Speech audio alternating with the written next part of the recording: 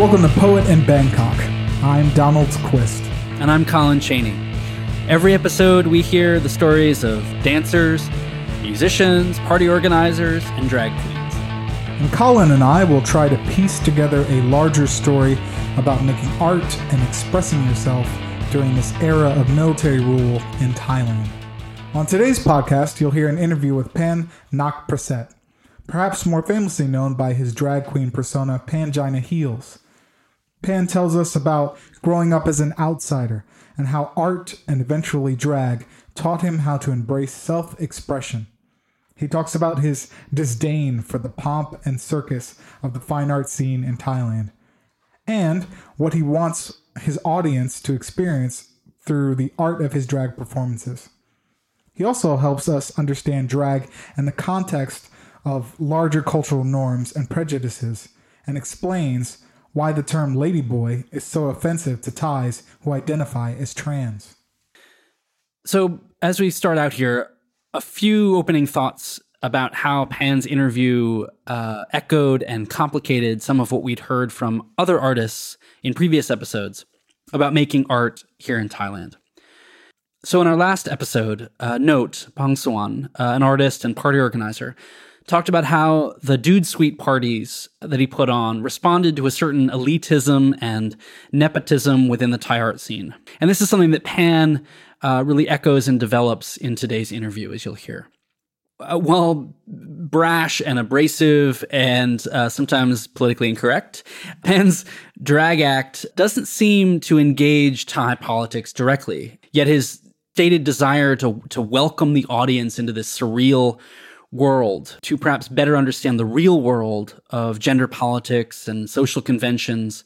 This suggests that his art is still rather transgressive and therefore, in that sense, political. So Pan's art perhaps is closest to the physical theater performances of B-Floor. These performances that were meant, as Poupée told us in episode 4, performances that were meant to make the audience feel and think things that they're perhaps uncomfortable feeling and thinking. And you might, if you've listened to previous episodes, you may remember how she described at my request the kind of performance she would put on about the approaching UFOs, the approaching whales, and how I did not like how she was wanting me to face my fears and uncertainties in that.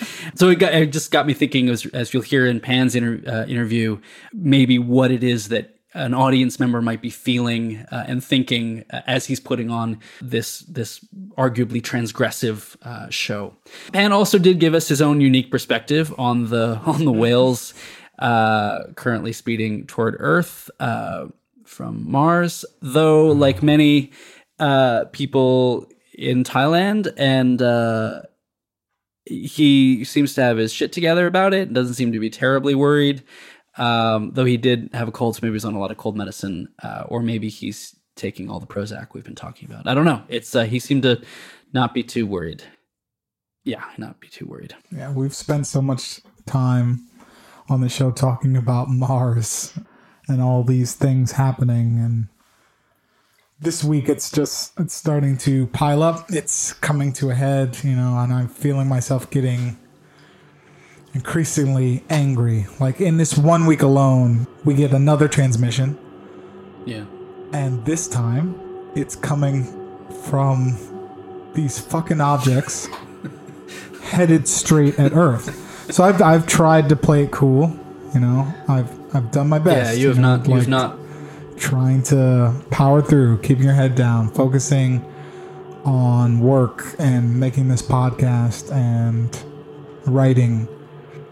I've been taught and have internalized this idea that you just keep your head down, you just keep moving forward, you keep working through. Is that what your parents gave you that? Yeah, you just keep working through, no matter what it is. Just keep powering through to what's next. And now there might not be a what's next. Yeah. People are freaking out all over the world. There are riots and protests. Japan, India, Venezuela, Uruguay, freaking Italy, they've imposed martial law. And I keep having this desire to go home. Really? I don't know what I'd be going home to. Like go back to DC. Go back to America for what? I don't know. Because they're going there too. Because these things, whatever they are, this is a global event. But in a time like this, you just feel this desire to go, I guess, back to something that's familiar and safe. Yeah. And so now my wife and I were fighting all the time about... Seriously? Yeah, we're fighting about, like... Of course, she has that same desire. Right. She wants to stay here. And I want to go. And I don't know where really hard. That's really hard, lead. Dude. I mean, our families want us to come home. And we haven't booked tickets yet. But we're not... So, like, yeah, we're not... I don't know. I think just this has become our home. And I think there's something about picking up and running back that now maybe it's just like obstinacy or something. There's something about like, it's like, not for this fucking reason are we going to go home. Right. You know what I mean? Okay, like, yeah. But it doesn't make any sense. Like my wife and I are kind of on the same page about it. We both love our families, and like we've actually kind of had a hard time being here in Thailand, each of us in our own way. And like when I first came here, I didn't really want to be here. So, you think like, oh, it's just, obviously a great time to go home. And like, that's what our parents thought, our families thought, my brother and sister thought. And they're pretty angry at us. Like, why would you stay? Why would you stay there? Why would you stay in that country? Given everything about this country, but also like, given everything that's going on, be with your, but I don't know, like, I don't know whether we'd go up to like our family home in Maine, and just wait out the end there in the sort of picturesque, sort of filmic, when are they going to arrive? Late March, sort of be late winter, early spring, kind of melancholy place. Like, it's hard to explain. But yeah, just this anger that comes from, it's frustration that comes from possibly being wrong about the way you've lived your life for so long. Oh, well, yeah. So doing this podcast, I did it because it helps me answer some questions, yes. But it allowed me to forget some things and not think about them. It's the same now. Yeah. I'm doing this podcast to try to forget things so I don't have to think about them. But now I know that I'm doing it.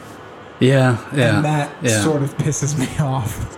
So that sense of knowing that it's a coping device rather than just it's sort of like the way to approach problems rather than like it's a conscious way to avoid being overwhelmed by. Right. And then I get angry at myself because it's like, damn it, Donald, you should be stronger than that.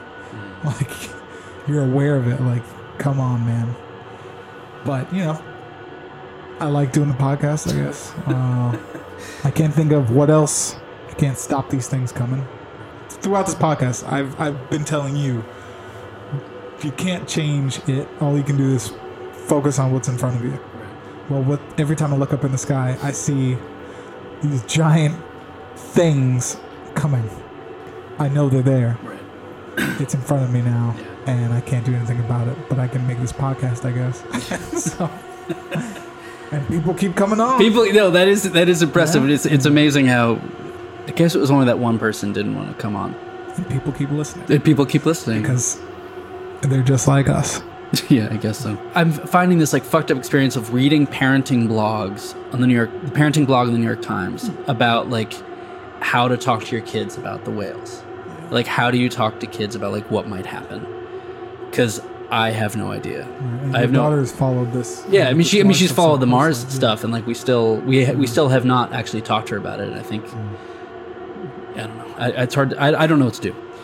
I mean, you mentioned the protests, like some of the protests and some of those break-ins and some of the crackdown and the killing that has happened. It's happened to some of those telescope installations in Spain, but also in Arizona. And it was disturbing for me about Arizona because I visited Kitt Peak back when my brother was making a film about the disappearance of stars because of light pollution from cities. And I visited Kitt Peak, and I've been inside those telescopes. I've been inside one of the big telescopes where the protests were and where people were shot outside of them. So I've like stood on the ground where those kids were shot. And it's just there's something about like those locations as being a place of violence is also just like it's super hard to wrap my head around. And meanwhile, like all the Harbinger stuff just seems like this like buried subplot You know, Yeah, it's just I this know. like it's just like we had that great, you know, we tweeted the landing and like, Yeah. you know, Seems like so long ago. like Yeah. you know, like there's still like something a little bit joyful if they actually do find the Harbinger 1 crew, but I've been thinking about like those are 4 missing dudes. Meanwhile, everything that could happen here, you know, like if it's a world killer impact event or like something more fucked up with some alien business, and then meanwhile, like the ties are also freaking calm about it, you know, like I think that's adding to my anger and anxiety. Yeah. yeah, those dolls, you know, the look tip dolls, like, you know, these expensive supernatural dolls that ties have become obsessed with recently, and like it doesn't seem like a coincidence to me. It doesn't seem like a coincidence that people are becoming super obsessed with these dolls at the time when all of this stuff is going on. So I suppose that is probably our moment to say, Donald, what is the deal with spirits in Bangkok? You like that? That was a real nice segue. Yeah, that was Wasn't good. that nice? Yeah, that was real good. Yeah. Okay, spirits in Thailand. Spirits, ghosts are widely believed to be real. It is common to walk down the street each morning and see people offering food to local spirits. Many homes, my wife's home included, most businesses have spirit houses somewhere on the property. These small houses vary in size and are intended to shelter spirits and keep them happy. Some include an altar where people can kneel in order to pay their respect. Erewhon Shrine, the site of the bombing in August of 2015, which killed 20 people and injured 125, is one of Bangkok's most prominent spirit houses and attracts thousands of visitors each week. Thailand is very open to the supernatural and has inherited a lot of ghostly folklore from India, China, and neighboring countries like Laos, Cambodia, Myanmar. As a result, there are many varieties of ghosts, over 100. Some have their own individual backstories, while others fall into categories. Spirits are also a lucrative industry, and many make money selling items that specialize and cater to spirits like joss paper, incense, amulets. Bangkok has ghost-themed shopping malls. There are radio programs, magazines dedicated to ghost stories, and primetime ghost television shows are very popular. Movies about ghosts are probably the most popular theater releases in Thailand. I came across this quote from Thomas Fuller at the New York Times speaking on the ghost industry in Thailand. He said, quote, "The belief in the supernatural, ghosts, and otherwise infuses daily life in Thailand. Ministers inaugurate their offices at auspicious times, and powerful generals have been known to consult seers before a big decision, such as launching a coup, a relatively regular occurrence in Thailand. Fortune tellers are consulted by everyone from business executives foregoing multi-million-dollar deals to students facing uncertain careers and couples wanting to conceive. Thailand's political elites appear to be among the most superstitious," end quote. Yeah. So are you a believer? UFOs seem to be real. So who knows? And you know, as we'll hear in our interview in a few minutes with Pan, he's a believer and he has a deep relationship with spirits. And as he says, until you really encounter it in a real way for yourself, until you're impacted by a spirit, you don't tend to believe. But he has been, as he will say. So I've not, to my knowledge, been impacted by the spirit realm. The spirit houses are beautiful. It's one of my favorite. It's one of my favorite aesthetic parts of Thai culture. Physically, they're beautiful. I mean, also just the variation with them. Some of them are in the traditional Thai architectural styles, and then some of the like new malls and condos will have like glass and chrome and like little lights inside them. And the offerings themselves are very beautiful. The oranges and the red Fanta and all of that. But when push comes to shove, someone once said, some philosopher, poet, or somebody once said, like, one of the saddest truths about existence is that you will never actually know what it is to be inside someone else's head. So I'll never know what it is really like to believe in a spirit, and whether that's something actually I am capable of doing. And it's like, oh, I feel that way about, I don't know what it would be, but I just don't know. I don't know what that feels like, to whether it's just like believing in gravity, which now, with the discovery just recently about the gravitational waves, now, like, for a while, like, we believed that gravity waves existed. They were theoretically possible, but now we actually have evidence of them. Right. So I guess there are people that would say they have scientific evidence of spirits, but I don't know. How about you? Do you believe in them? I'm a believer. I want to believe. You want to believe. I want to believe. Have you always, or just recently? Just because of all this bullshit that's happening? Yeah, I've always wanted to believe in the existence of spirits. Like since you were a kid? Since I was a kid. I've always wanted to believe, but a part of me doesn't. And one of the reasons why I chose to come here, I had visited Bangkok 2 times before, and here ghosts are real. Like, it's just real. It's just a fact. The idea of spirits, if they are real, it makes things a lot easier, actually. What do you mean? Because that would mean a lot of the things that happen to you, a lot of things that hurt or pain that you experience can be explained by something beyond your control. Yeah. And if that's the case, it sort of makes things easier to deal with. Like, oh, that's because I didn't pay tribute to a spirit, or I didn't give the right offering. Right. So that, I don't know. So I want to. Yeah. When I was a kid, I don't know how old I must have been, maybe 7 or 8.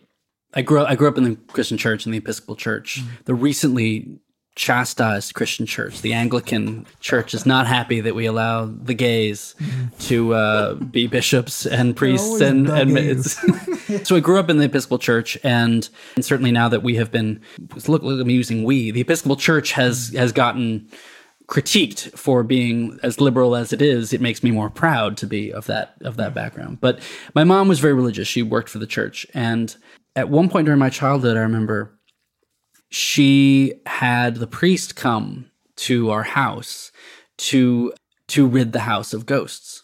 Oh, wow. We've been living there for a long time, but she decided that she felt that there were ghosts in the house that needed to be taken out of the house or asked to leave the house. So the priest came, and I believe in my memory, how old are you at this point? I don't know. I was like 7, 8, 9, maybe older. I don't know. I really don't remember exactly how old I was.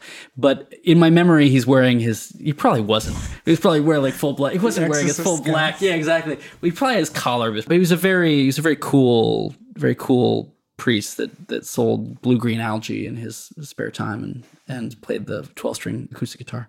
But he came with, and I'm not going to remember the word for it now. I should have looked it up. And I'm just going to make the motion. It's the incense ball that swings. Yeah, the thing. Anyway, so it's a ball full of burning incense. And he went through the house, the particular rooms where my mom felt that there were ghosts. And he said some, I suppose, official words of banishment. Yeah. And I don't know. I've carried that around with me. And just that my mom is both like, she's a deeply believing Christian, and I envy her faith, even though I don't fully understand it. And we've sort of debated, but to believe so strongly that you have someone come with incense to do a ritual to get something out of your house. So it's, I don't know. So I don't know. There's a certain temptation in this kind of Richard Dawkins science first and, faith is ridiculous in whatever form kind of contemporary liberal culture to just kind of absolutely dismiss these things. So there's a certain part of me that I hear about this, spirit worship or the Luktep dolls or the spirit houses. And I'm just sort of like, there's part of me that would be tempted to just be like nonsense, but I can't. Right.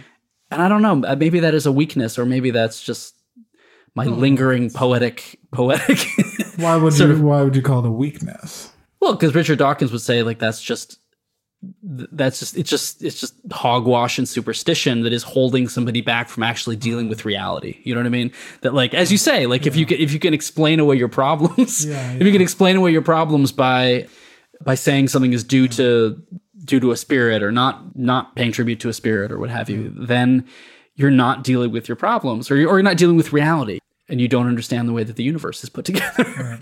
Like hearing that story about ridding the house of ghosts, one of the interesting like differences between ghosts in America and ghosts in Thailand, all ghosts in America are bad. You got to get them out of there. And then here, ghosts can be good.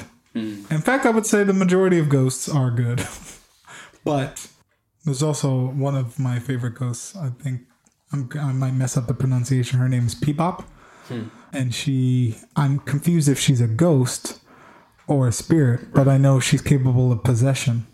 And so anytime you see a elder woman with like panda eyes, like dark eyes, and she looks tired, then she's been possessed by Peebop. I remember when I first moved here, I was trying to write poems about living here. Like I was collecting data from all sorts of, I was reading about politics and history and architecture and food and history of the food and collecting names of plants and various things. But I also was collecting, I was collecting information about the spirit realm. And it was just, again, my sort of Western rational mind, you sort of like get in there like, well, is it a spirit or is it a ghost? Yes. You gotta, you gotta need to know. We talked about these Luktep dolls, or I mentioned them before. And like, there has been now this surge of people here in Bangkok who are buying these very expensive dolls. They start at like $60 and they go up to something like $6,000, I think, for one of these dolls. And they're treated like children, and they're blessed. They're supernatural. And there's all sorts of events around like airlines allowing them to fly. Like you have to buy a ticket for it and have to sit, allow it to sit in the seat next to you, and you can't put it above in the luggage. But now that's allowed after somebody was found transporting drugs, meth in one of them, which angered a lot of Luktep owners. Can I say owners? I don't. Parents. Luktep parents. I don't know, man. It's just like, again, you see something like that, and I see something like that, and I think to myself, that's insane. And then there's another part of me that's like, that is just pointing towards some sort of some human hurt, or something is not aligned correctly. Like something like the world is not what you need it to be if you are adopting a child, if you're adopting a doll and treating it that way. But I don't know. Have you heard of these? What are they called? Gomantang, or they're also called Golden Boy. It's one of the spirits that you can leave things for at spirit houses. But it's this really dark history to them. There's one of the most famous Thai pieces of literature is called Kun Cheng Kun Pen, and it's about the Ayutthaya period of Thai history, and it's about these two men who are fighting over a woman. And one of them, who has, I guess, another wife, has a minor wife, his wife dies while she's pregnant. And for some reason that I guess maybe is explained in the poem, he cuts out the child, the fetus, and burns it over a fire and covers it in gold, and has like a necromancer say some sort of spell on it, and then wraps it in gold foil, and then wears it into battle. Wow. That happens in the poem. But that shit actually happens. Like, there are people that have been arrested at various points in the last couple of years. Like in 2012, I read there was this Taiwanese-born Brit who was caught in customs here in Thailand taking 6 gold-covered fetuses out of the country to sell. And when you go to some of the temples, you can buy fake ones of these. There was also, in 2010, there was a huge bust on a crematorium that had all of these fetuses from abortions, which is illegal, I believe. And you're not supposed to cremate an aborted child, I gather. But some of these, I guess, were going to be potentially used in these rites. But yet, when you go to a spirit house, you can see these little plastic versions of the same spirit that is meant to give good luck, and you leave the red Fanta for him, for that spirit. So it's part of me like, I mean, that is fascinating, right? It's utterly fascinating, but also like it's super freaky and fucked up, right? Like it's sort of hard to depressing. it's depressing. But then I have to say, like, I grew up taking communion every Sunday where I was eating the body and drinking the blood of Christ. And granted, I don't really think there are very many sects of Christianity that try to replicate that in any actual way. And it's just sweet grape juice. And the most you'll get is like somebody buying like a nice loaf of bread and cutting it up. Otherwise you get the wafer. So like, I don't know. I try to check myself on it, but I don't know. It's thought and belief, man. I don't know how you're supposed to square them. I don't know how you're, but your wife. Yeah. She's actually not a believer. Pete has had 2 experiences where she saw what could have been perceived as ghosts. And when she was a young girl, her mother took her to a fortune teller, and it was implied that Pete is open to spirits. Oh, wow. So she's had these 2 incidents where she thinks might have seen ghosts, but she was able to explain it with just by sleep paralysis. Oh, wow. So like she woke up with a ghost on her chest one time, but that could have just been sleep paralysis, and she imagined it. But she does practice certain rites that have been inherited in Thailand from China because her family's half Chinese. One of my favorites is Qingming, Tomb Sweeping Day. So every spring we go to where her grandparents have been laid to rest, and we wake up her ancestors and her dead family members, and we burn clothes and toys and slippers made out of joss paper to send them to the spirit world. And I really like that. Yeah. Like it sounds like a beautiful. Like it's a beautiful thing. Like when you're in that, but when you're in that moment, do you feel like it's real, or do you feel like it's you're participating in a beautiful ritual? Right.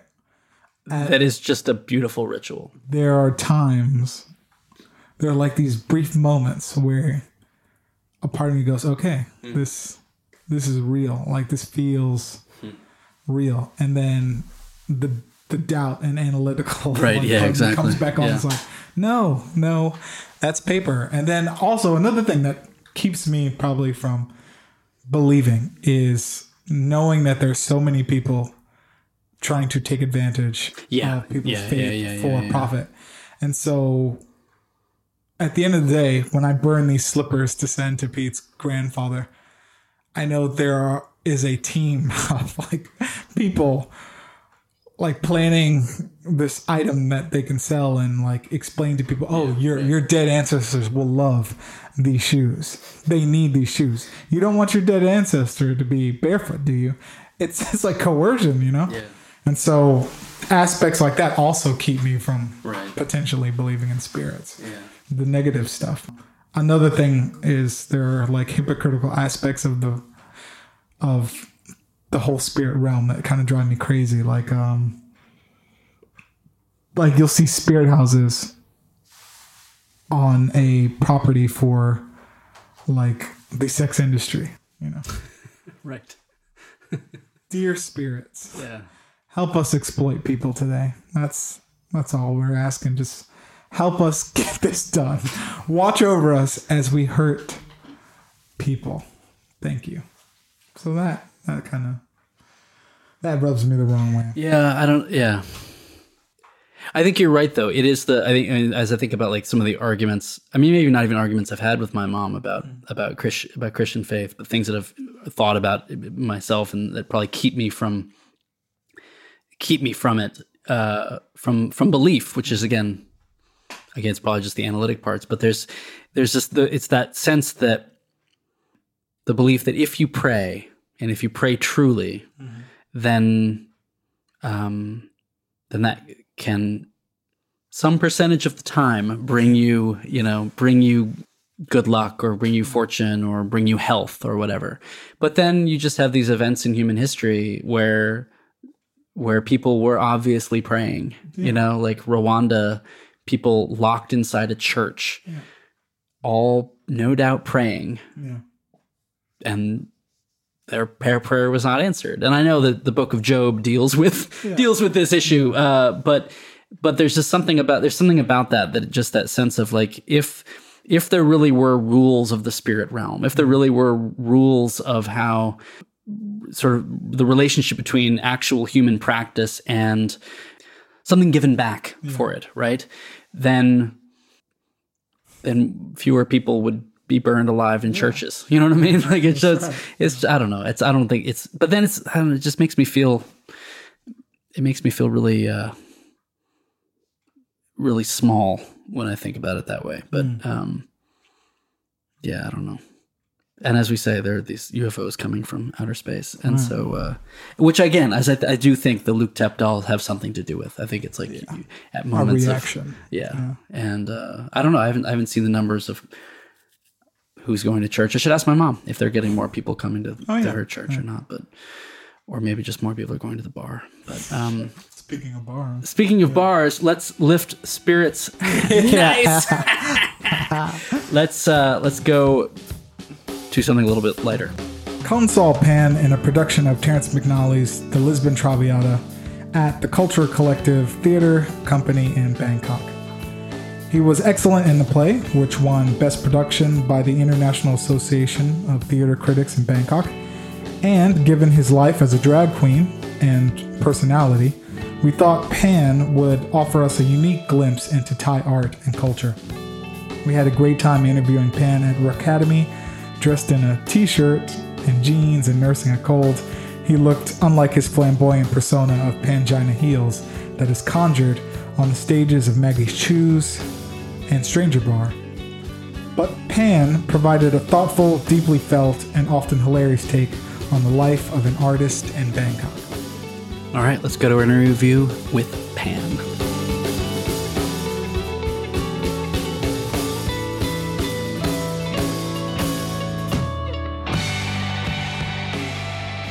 Your mom was in charge? Tiger mom. Dragon mom. I think let's call it dragon mom. She flies in once in a while and then goes off to feed on children. Yeah. That's how she is. All right. So you and your mom, you're still close. Yeah. Well, I mean, she's my mother. I have to, right? But no, she's lovely. She's just growing up. She's very difficult, and she wasn't very supportive of drag in what I do in the beginning. But she came around to it once I proved myself to other people, and that's the only time that she'll understand is when other people finally get you, and then the parents then finally accept it. Right. I don't get it. It's really funny, but truth of the world, yeah. Yeah. Were you into art as a kid? Like, were you? Oh my God, that's the only subject that I was good at. I failed in everything. Like, in a class of 56 kids, I think for maths I came out 53rd. Like, it was really bad. Like, I was a really bad kid in terms of school.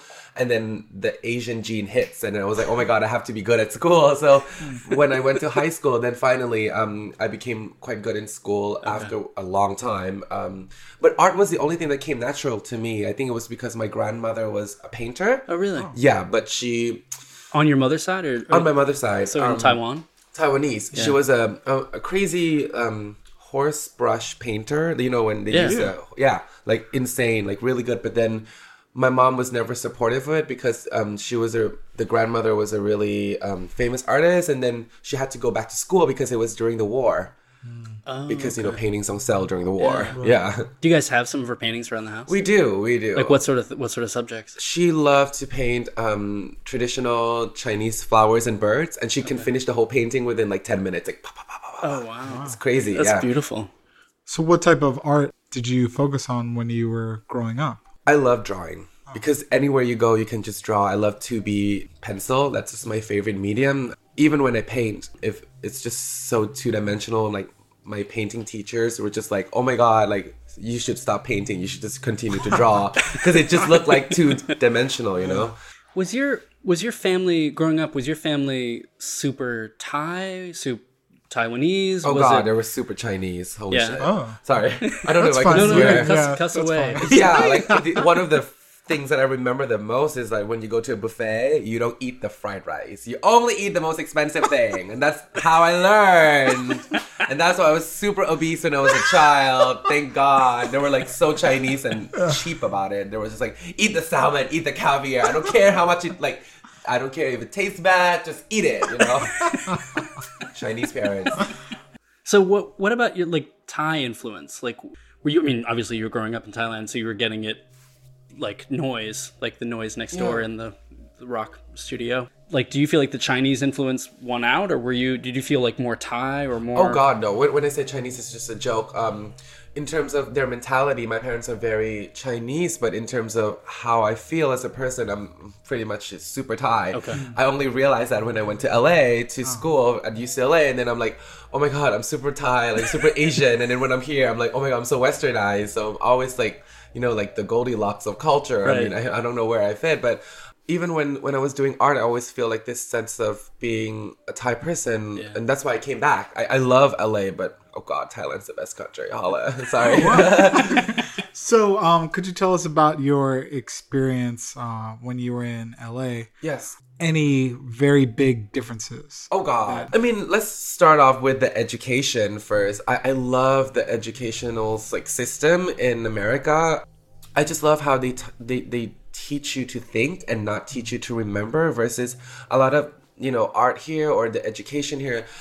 People teach you to just remember stuff and just throw it up during the exam time. But in America, it's just you can even question the teacher themselves. And I love that. And it gave me so much of who I am today, because not just only the education, but also like the gay men in LA really helped me be who I am. Like my roommates would shave their legs, they would have nose jobs by the age of like 19. And I just love how they don't apologize for who they are. And I think that's like the rule of life, is to lose the ability to give a fuck. Yeah. Nice.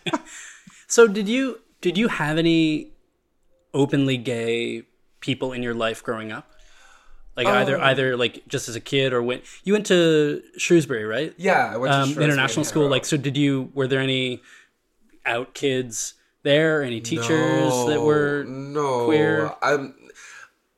No, I was probably the only one. Like, I didn't know other gays growing up. No, not really. It was really weird, and bullying is like a big issue for me too, and that's why I feel like I like to talk about it a little bit, because it's like it really messes up a lot of people, and I've gone through that a lot. But it's great, because you bully me, I become a drag queen, and I'm gonna get you back. So it's like I've seen like people who bullied me come into a club, and I get the mic, and I'm just like, okay, now's my time, bitch. It's like, yeah. Well, we're gonna have to come back to that story. That's fantastic. But I mean, can you give us a sense of like what that bullying would be like? Like, what's one of those experiences that you can remember growing up getting bullied? Like, do you remember like one time? Oh God, a lot of times, like a knife in my face, or like just getting beat up, But it's crazy, because kids are just not like, I feel like people don't take it seriously. People just think like bullying is a small thing, but like it's not the physical harm. It's more like the words that really stick to you, and then you have to deal with it later. And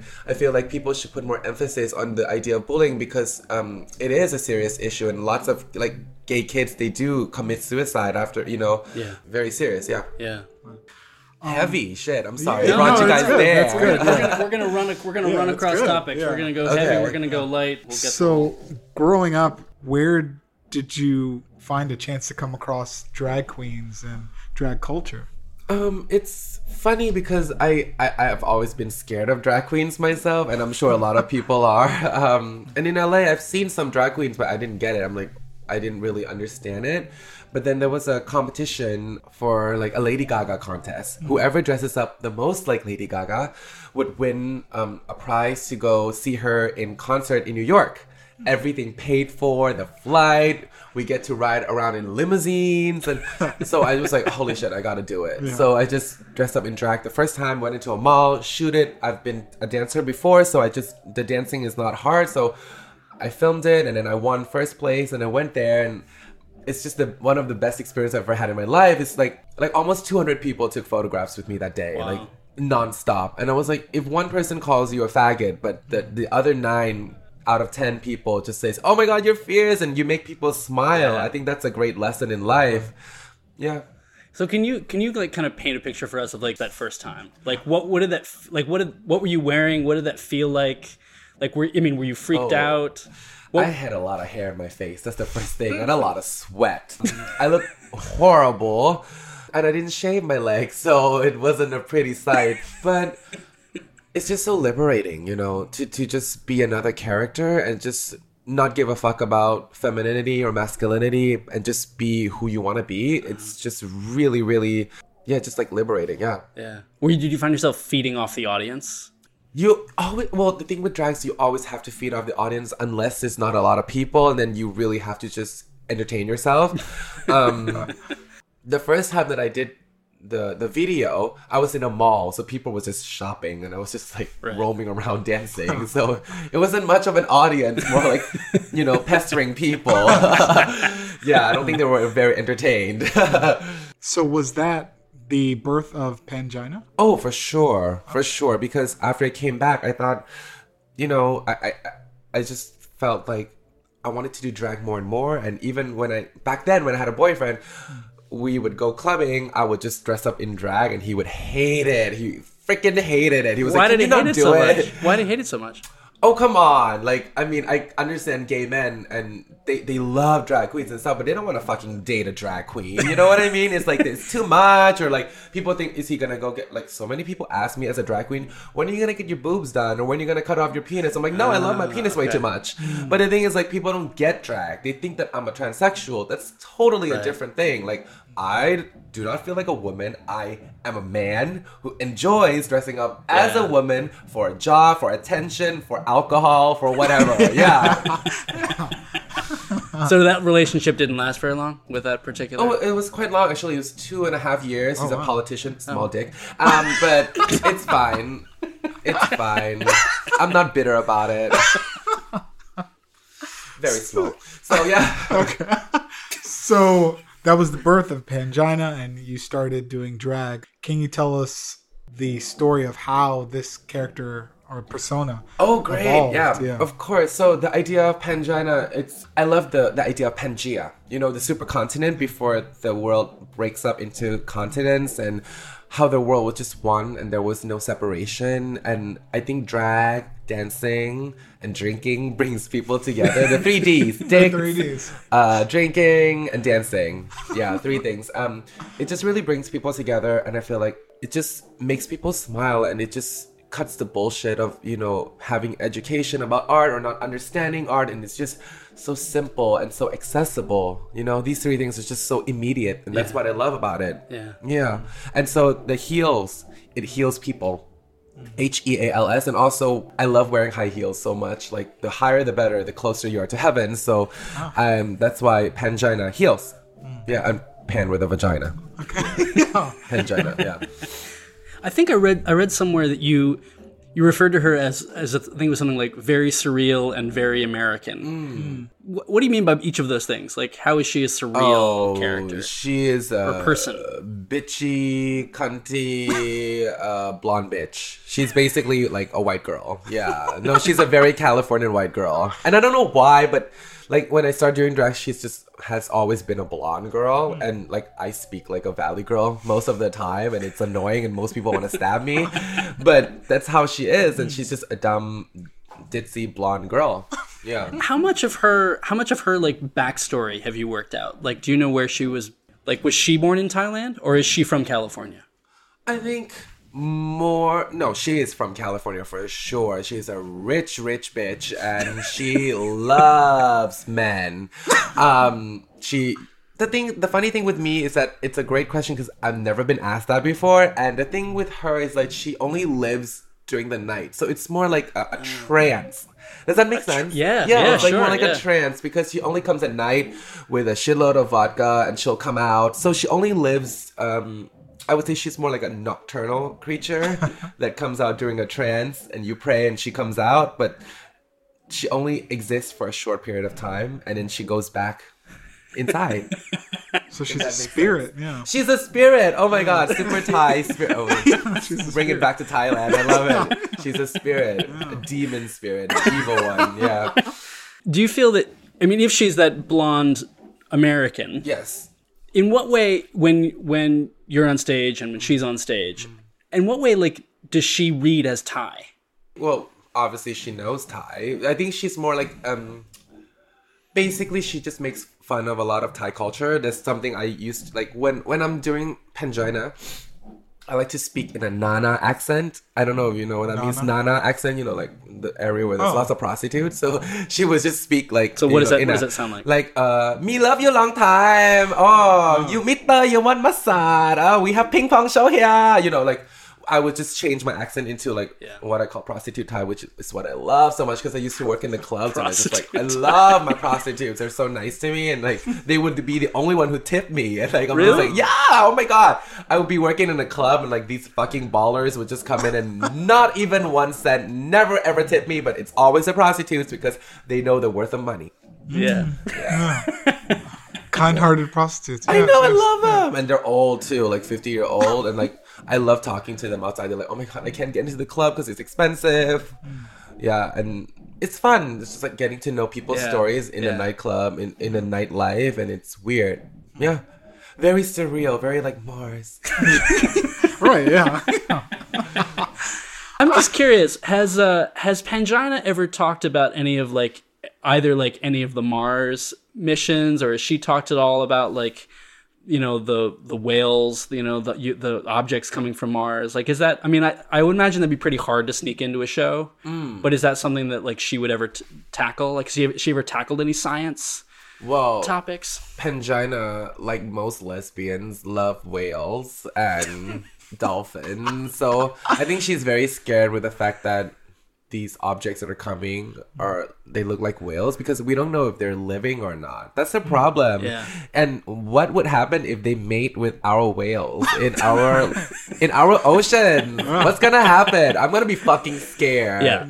So both you and Pangina are scared about that. Both. Yeah, we don't want mutant whales. No, that's something that will be really scary for us. Yeah. I'm curious if Pangina's politics have ever gotten her in trouble.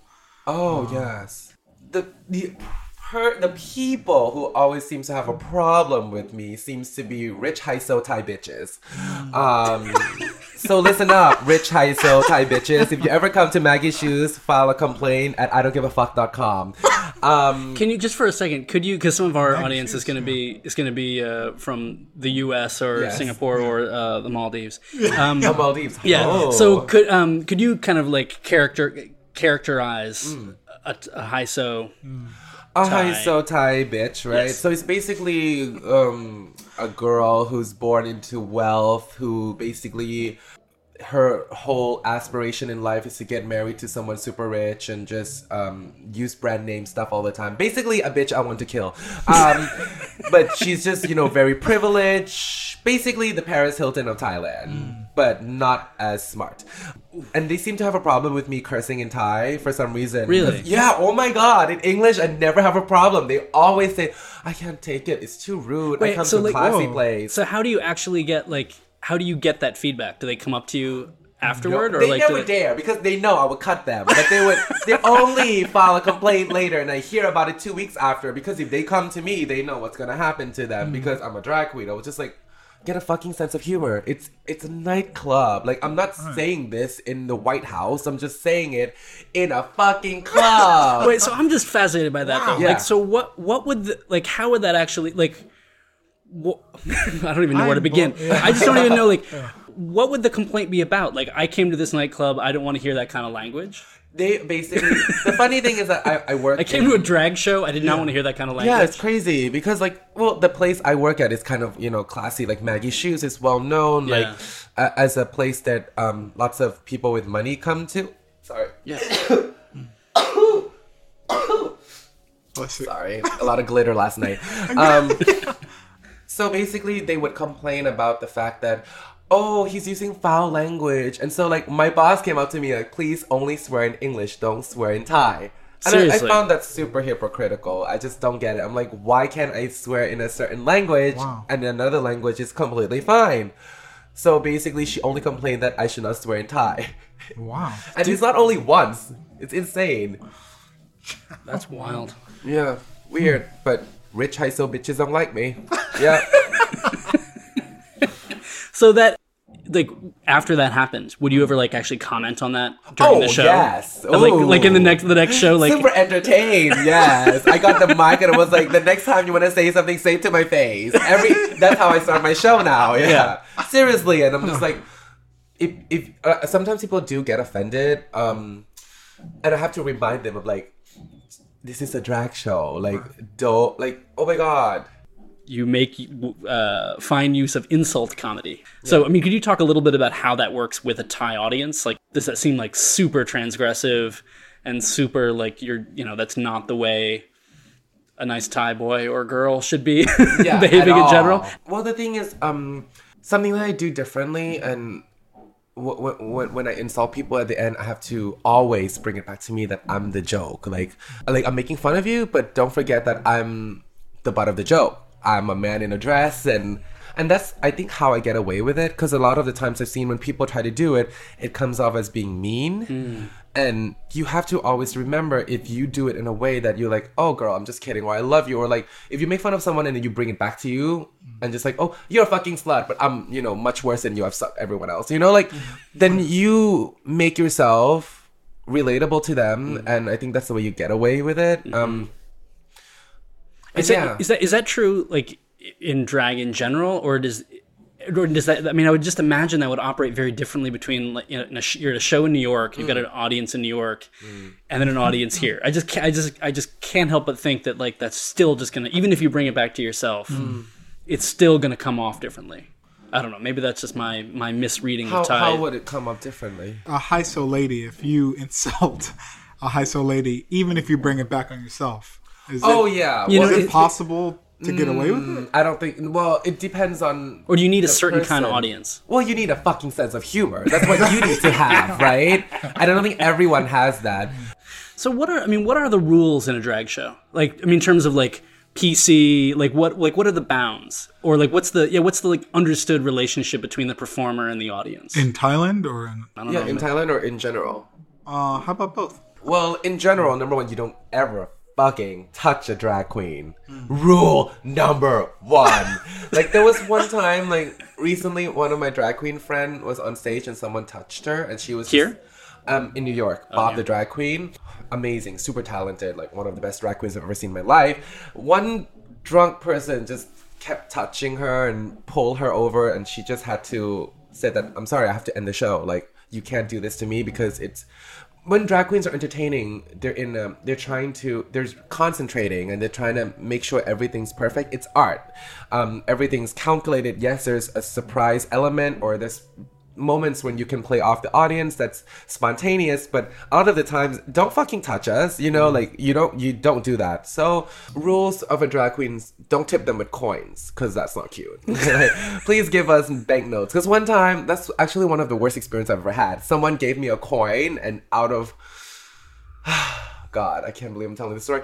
Out of just like in Thai culture, if you like put the coin in your tongue, it means you're a ghost. So I just wanted to play a joke on him, so I put the coin on my tongue, and I was like, I'm a fucking ghost. Not funny, but the crazy thing is that it slipped into my throat, and then I suffocated during my show. Oh fuck. And then it's a 10 baht coin, so it's not a small coin. Right, it's a big coin. It went inside. I almost died, like, on stage. I swear to God, I couldn't breathe, and then it went down, and then I went to the ER after the show. They couldn't find it.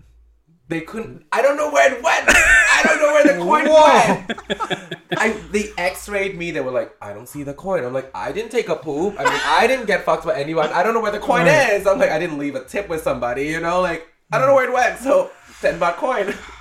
Yeah. Guess you don't mess with the spirit level, I guess. No. Oh, and that's one thing too in Thai culture that's different from, I guess, international drag. We pray to the spirits all the time before we do a show. What do you mean by that? We pray to the spirit of the place very seriously in every single venue. If you don't, accidents comes to you. Oh Lord, happens to me so many times. If you don't pray, like, blood would just come out of you, like stigmata style, or like you would fall. Once you pray, nothing happens to you. Wow. It's really crazy. In Thai, we believe in the spirit of the place. Yeah.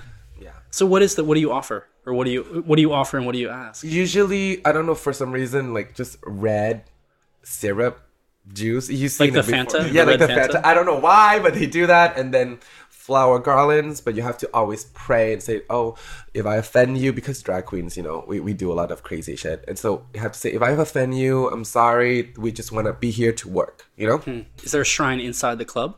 Most of the places, there's always a shrine. But me and my girls, all of my girls, we believe in it heavily. Like, and different spirits of different location are, how do you say, the level of anger is different in different places. Give us 2 examples. One's where's there a mellow and where's there an intense? Okay, so the place where I work at Stranger Bar, the spirit is a girl. So she would just walk around sometimes and she'll be seen. I haven't seen her, but she's I would say nicer to me. Like, I haven't found anything crazy, but she'll warn me sometimes. Like, the thing is, like, you know, I studied in LA. Like, I usually don't believe in this shit until it happens to you. And then you're like, holy shit. Like, I would just, like, be doing a show and then I have no cuts, but blood would just come out. I'm just like, okay, time to pray. Or, like, but at Maggie Shoes, the spirit there is crazy strong. Like, scary strong. Like, when one of my showgirls did a show and she was doing the Bang Bang song by Nicki Minaj and Jessie J, and she was dancing, and then I don't know what happened to her, but like she hit her head on a champagne glass. Oh. And it's just like dripping with blood. So went to the ER too. Had she not done her due diligence before? Had she not? That's a problem. Was she? Yeah. Yeah. Wow, that's intense. Only in Thailand. Could you tell us about how drag culture and drag performances are understood? Or what do Thai people think of drag shows and people that dress in drag? Let's start off with saying that there's no word of drag that translates to Thai. You know the word drag queen? That doesn't exist in the Thai language. The closest thing that comes when I tell people what I am in Thai, it's showgirl. But I'm not necessarily like I'm. You know, it's not a drag queen. So when you say the word showgirl, it puts you in the category of transsexuals in Thailand, which is very famous here. You know, what transsexuals who become showgirls. We're very famous for like Miss Tiffany or you know that circuit, and it's very different because I think drag is more confrontational. It's a man dresses up as a woman. It's not a transsexual doing a show. So people don't really understand why I'm masculine, and I'm not saying I'm masculine, but I'm more masculine than a lot of people, most of my ex-boyfriends. And they're more, you know, why a masculine guy would dress up as a woman. They don't get it. So I think a lot of people have a problem with the notion of masculinity versus femininity. Why would you sacrifice your masculinity for femininity? Because a lot of the time people do view femininity as something as weak and negative, even in the gay culture as well. And I love drag because it empowers that femininity as strength. That's really interesting. So the idea that you would take on willfully and intentionally something that would be perceived as a weakness is sort of hard for some people to wrap their heads around. Yeah, it becomes a problem for them because they'd rather see, you know, like, and in Thailand, transsexuals are very accepted in Thai culture, and they call it the woman type 2, สาวประเภท 2. So basically, don't have a problem about it. But if it's a man dresses up as a woman, they seem to have more of a problem with it because they don't understand it, and it's very new. I would say it's quite new in Thai culture. For our non-Thai listeners in the Maldives, could you explain a little bit the Thai word gatoi and the concept of gatoi and how that does or does not relate in any way to what you do or how you are, or I guess not maybe what you do, but how you're perceived? I mean, when I'm in drag, people will call me gatoi as well. Gatoi is like a big freaking umbrella. What is it grab? It's an umbrella. A gatoi is just basically anything that's, for me, my translation would be like, anything cuckoo and feminine. Okay. I would just call it that. Because basically, if you're cuckoo and you're feminine, then gatoi is just like, oh my god, it's not even gay. It's just like transsexuals, drag queens, that's why I say anything cuckoo and feminine. Because it's so big. Yeah, there's no word for it actually. Yeah. Is it a value neutral term in Thai, or is it loaded? Like, is it Well, it's is not it a as slur? loaded as money boy, but What's that? you know, it's not as loaded as money boy. You know what I mean? Like that word is loaded. Like gatoi, like transsexuals hate that word. When I've never heard that used. Lady boy, I'm sorry, not Yeah, money no, boy. I was Lady like, that's a new word. Lady boy, not money boy. I'm sorry, lady boy. No, that's just it's a new thing you're working on, being a money boy. Yeah. So late. Gotta make a living. Wait, so back us up for a second. So it's not, so gatoi is not loaded or negative the way lady boy is? I am 1,000% sure that the word katoi is just a way that you describe a person. Okay. And it's not loaded in any way, but it's how you say it. Like if a person says katoi versus katoi, you know, of course. Like, Gotcha. Okay. you know. But how about ladyboy? Where did that word come from, or why? And why is that? Why is that negative? It's I negative. can understand why it might be, but what? But how do you understand it? I mean, let's just look at the word itself. Lady, boy. That's just, you know, it's just pointing out that someone is not something they are, you know what I mean? It's just a half. So, but yeah. this word, in my opinion, that it's very loaded because it does originate in the idea of most ladyboys being a sex worker. Okay. Yeah, like they sell themselves like lady boy, you know. So most people nowadays, if they're transsexuals or trans, they love the word trans the most. Trans, just no sexual or no. Like, Even in like they'll use that English word in Thai, like they'll use trans, or they'll use. they would use the word trans. One thing that I picked up somewhere, and I wondered if you could talk about, is the suffix ka or ka. Yes. How do those function either within the gay community or within the Gatoi community? I mean, in your emails, you use ka. Yeah. So I picked up on that. And could you explain it actually? Could you explain for non-Thais how the So basically, at the end of sentences, because we're Asian, we have to make it nicer to end a sentence. It's basically a period of a sentence, and we say the word ka for a girl to make it more polite, or krap after a sentence, like a period, to make it more polite for a male version. So a girl would say, if we say thank you, it would be khop kun ka. For a male version, it would be khop kun krap. I mean, I've seen lots of butch dykes that would use the word krap as well, or you know, super queer, super gay men who would use ka. In Gatoi culture, they just use ka all the time, but even straight men sometimes say ka to their girlfriends, like Really? ka. Tamlai ka, and it's very cute. Like, you know, they just talk to the girlfriend. It's like a softening, sort Yeah. of like a intimate. It's sort more of like an intimate thing. Yeah. So I want to switch gears a little bit to talk about art, capital ART.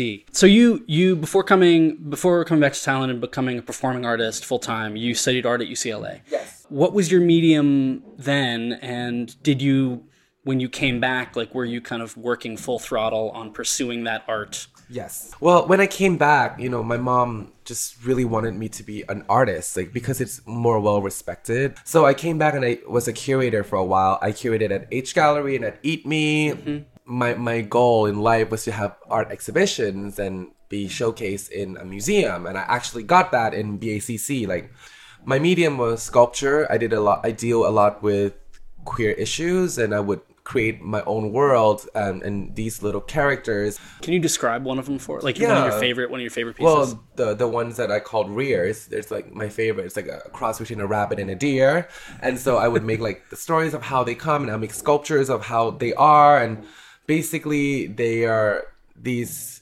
characters in a world where they police the world, and they have this Mariah Carey scream that knocks out straight people when they try to bully gay people. So I just crazy, like, just have like all these stories in my mind. And my favorite thing is to create a world and allow people to walk into it, you know? And so that was one of the exhibition. And the other one, I made a Lady Gaga sculpture that with water coming out of her tits. And, you know, it's fun. But then I kind of got super turned off by art for some reason, and Really? I rebelled about it. How did that happen? Oh wow, it's crazy. You know, being in that high art culture, you need a certain level of education, or not need, but people who come to it, a lot of the time they're fucking pretentious. I cannot stand those people who come and just like blah blah blah, me. Like, look at me, I'm rich, but I never pay for shit. And it's I just got so turned off by the whole kiss ass culture. Like, you have to kiss this person's ass, you have to suck this person's dick, you have to la la la la la. And I'm just like over it. And I just love how when I see drag, it's so immediate and it's so simple, and within 5 minutes you make someone happy like that, and you make them smile, and they forget the problems in their lives, and within that moment you're giving kindness to somebody. And I feel like that's happiness for me because I'm giving them happiness without trying to understand something so beyond or something so inaccessible. When you decided to become a performing artist, did you notice that there was less of that pretension? Were there still people like that out there? The same people you came across in the fine arts community? A lot of people view working in the nightlife or the night circuit as something as, lower class, or there is a certain perceived notion that if you're a showgirl, you work for a night. It's in Thai culture, we said you sell yourself in a way, or like you're prostituting your own talents, or, Yeah. So there is that kind of stigma that comes with it. Yeah, but no, those motherfuckers don't come to my show. If they did, I wouldn't know. Like, would you say that people don't regard drag as being an art here? Like, is it sort of your average Thai, if they can't, one of those high-so ladies comes to your show. Yes. Comes to your show, sees that, they would not register that as art. I think they see it as a social menace. A social menace? Yes, a social menace. Basically, we're trying to stir up trouble and take their man and molest them and basically rape their children. Like, that's how they see us. But that's why, for me, like, and I'm sure I'm not the only one, but I can say for a fact that what I try to do in Thailand is to not do just like basically fucking ballads. I try to treat it as art, like I did, Wicked. I paint my whole self green. My ears are still green from it, and go all the fucking way and make it art. You can treat your profession either with respect, which is what I'm trying to do. Like, for example, when I did Titanic, I stole a fucking life vest from Thai Airways. They did not know, but now they do. And, just go all the way with it. And that's how I try to make drag, my art.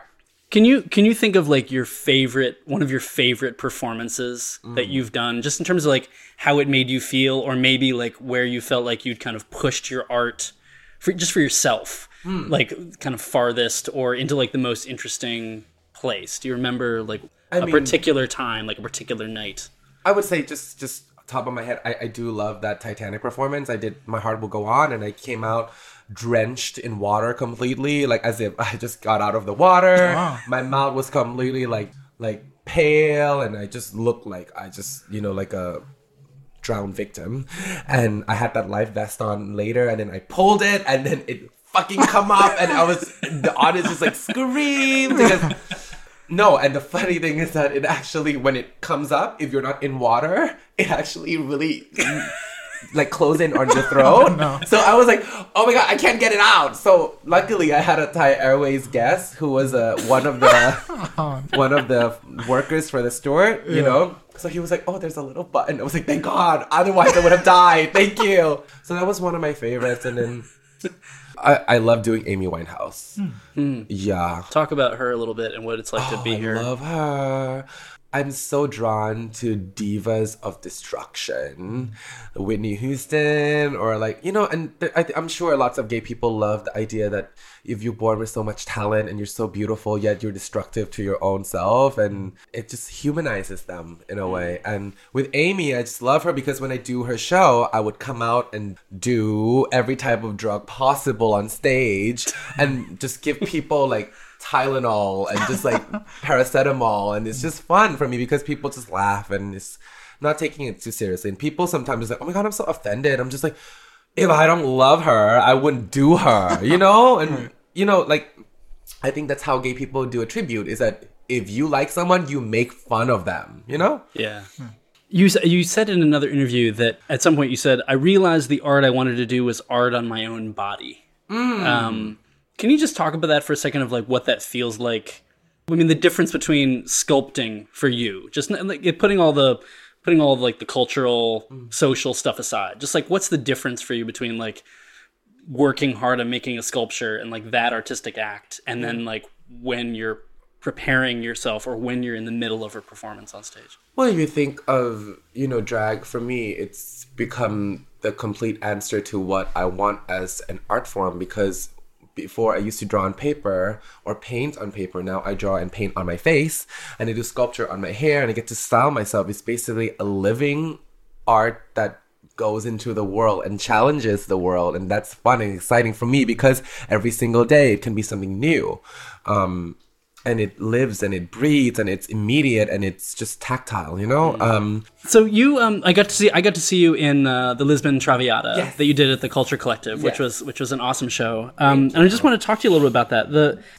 Could you tell us a little bit about your character Mendy, and maybe just a little bit about the process of kind of getting inside of her and understanding who she was in that play? Well, Mendy is a character that basically is very worldly and very sophisticated, you know, like very just an entrepreneur kind of character, and I am so not that. I'm just like a trashy, crazy pop culture bitch, and I have to really hold back to make her shine. Like I really had to study her because I've never acted before.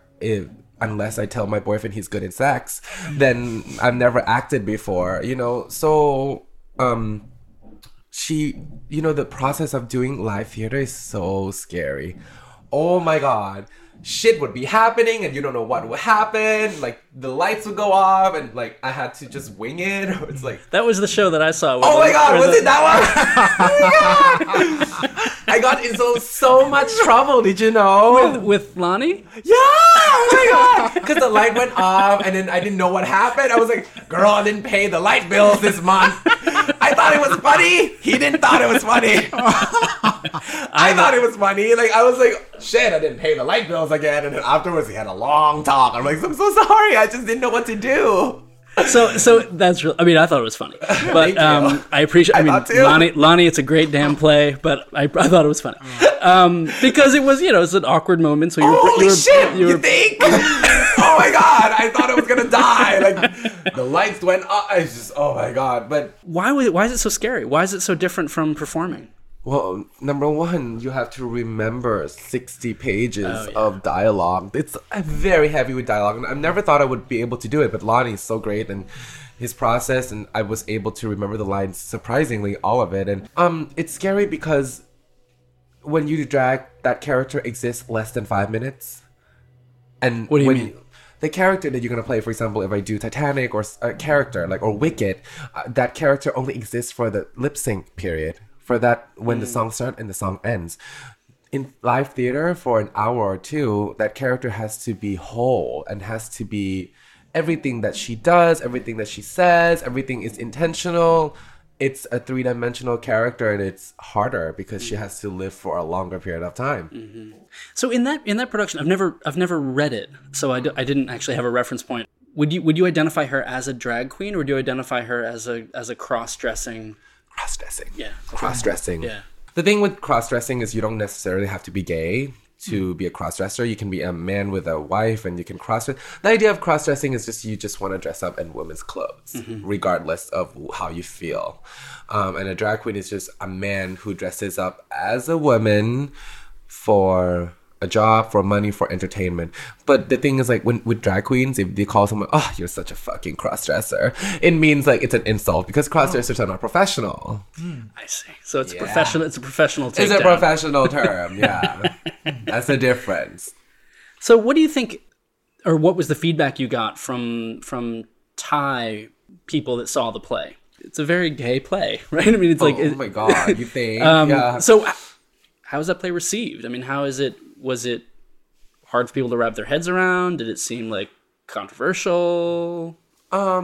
Controversial, yes, because I mean, I don't think the Thai audience is gonna get like basically live theater that deals with the subjectivity of it being like super gay and gay politics this heavily, and that's why I'm so happy that it got nominated and won for the best theater play this year by the group, the fancy that thing did tell us that we were nominated until we won it, and so we didn't know. Steven, the guy who played the main character, actually won the best actor. I got nominated, but I got robbed.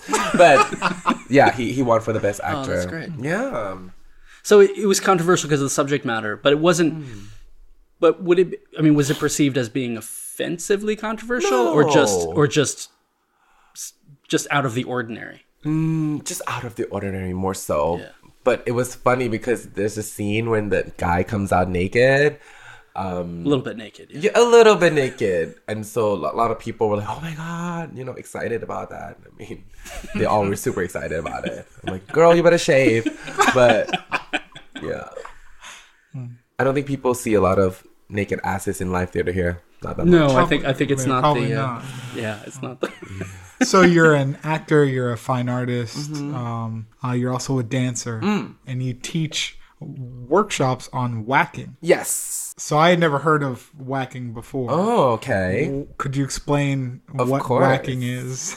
I mean, people say I'm like the ambassador of whacking in Thailand. I've brought it in, like, basically because, well, let's start in the beginning where what whacking is. Whacking is a dance style originated in the 70s during the disco era in Los Angeles, and it's an underground gay dance that originated within Black and Latino culture, and it's been lost during the 70s due to the AIDS epidemic, and so a lot of the originators who did it just basically passed away. So the dance has been lost, and then it's had a resurgence again due to many prolific people, dancers like Tyrone Proctor, Princess Lockaroo from So You Think You Can Dance, who's my teacher. So I just fell in love with this dance because this dance is basically, these gay men were in the gay clubs and they look at drag queens, lip sync, and use their hands, and they made it into a dance. And it's just a dance that talks so much about our people and the idea of, I want to bring it back being a drag queen who does whacking, so it becomes full circle. And it's just a dance style that embraces who you are. It's a performance dance. It's you can be whoever, because I used to do hip-hop before, and I hate when people say, oh my God, you have a gay face. This is my face. What am I gonna do? So gay face. When I'm doing hip-hop, I have to be manly. And people are like, oh my God, you're doing gay facing. And I'm like, what the fuck? It is my face. What do you want me to do? So with whacking, it embraces who you are, whatever you want to be, masculine, feminine, it's all good. That's why I kind of strayed to do whacking more. Could you describe whacking? Whacking is basically when a person catches the music and make you see the different sounds within the music using their hands and gestures and their fabulousness. People would say it's similar, if they don't understand, they would say it's similar to voguing. Okay. I don't think so, but a lot of people do. Okay. There's similarities within the lines and the arms. But whacking comes before voguing, but not a lot of people know about it. What have you noticed about like young gay people? What I do, I'm so thankful that I have a following, and the gays that come to the club, they come back because I always try to do something new and different, and so it's really nice to for them to come. But I do want to comment on the fact that I feel like a lot of the times the gays that in Thailand just have it too fucking easy, man. They have it too easy. What do you mean? They don't even know I'm not putting them down, but I'm like, I wish they knew the history of our people. Like, how we fought so much to get here. Like the Stonewall riot. Have they ever heard about that revolution of our people? I'm sure most of them don't even know. And the fact that they can go into a gay club and dance and be who they are, that's fucking a privilege. It shouldn't be a privilege, but it is a privilege for the fact that they can do it now. Back then, during the era of whacking, you would get shot if you were gay. And that's why those people went into the gay clubs, because it's dark and they can dance and be who they are. But it just pisses me off sometimes when I see gay people just like having the time of their lives, flashing it in front of people. And I'm just like, you should know that it is, for us to be able to do what we do now, it's a history, and just say, just know who made that happen for us. Like, it was a drag queen who put a brick in a purse and hit the cops in the Stonewall. Yeah. Oh, really? Right? I didn't know it that. was. Huh. So I don't think a lot of people know our culture. Yeah. Do you ever feel like your role as a performer is to kind of, I guess I'm asking this out of because I have been very anxious about current events recently. And do you ever feel like it's your job as a performer to kind of like make people forget about their problems? Like make people kind of like forget about real life and kind of bring them into kind of a fantasy world, if only for a little while? Or do you feel like actually it's the opposite? You kind of like feel like you're trying to like actually kind of point out certain certain things about real life that people ignore? I think in order to find out more things about real life, I invite them into a surreal world, and that's how they can get something from it, from the fantasy. And I'm sure a lot of people, like for example, they do mushrooms is because they get reality from the trance that they're in, or the being so far away from reality that you get reality. Right. Like ayahuasca, I've never done it, but people are like, oh my god, I found so much reality. And I'm sure that's how people get from my show, I hope. Yeah. I mean, you said yourself, you said earlier that like it's kind of like a trance. Yeah. To put yourself in that space. So yeah, I guess I just need a little bit more surreality. Maybe that'll bring me down. I guess we just need to come to your shows. Or some Please do. Or shrooms. Follow. We want to let you go in a second. Donald, do you have any last questions? I mean, I think we've taken you all over the map here, and thank you so much for chatting with us. For having How me. can if people want to know more about you, or they want to find you online, or they want to come out and see you, say a little bit about how they can find you. Well, I work Monday, Wednesday, Fridays at Stranger Bar in Siloam Soy 4, and Maggie Shoes on Sunday nights, and starting next month, Sing Sing on Tuesdays as well. But basically, you can just visit Facebook and Pangina Heals, or my website, panginaheals.com. Yeah, just come out and say hi. I mean, I have people from America who just, was like, oh, I'm in town. I love drag queens. I want to come see. And yeah, just come have a good time with us. I'll buy you a drink. Awesome. All right, Pan. Thank you so much. Really appreciate being here. Thanks so much.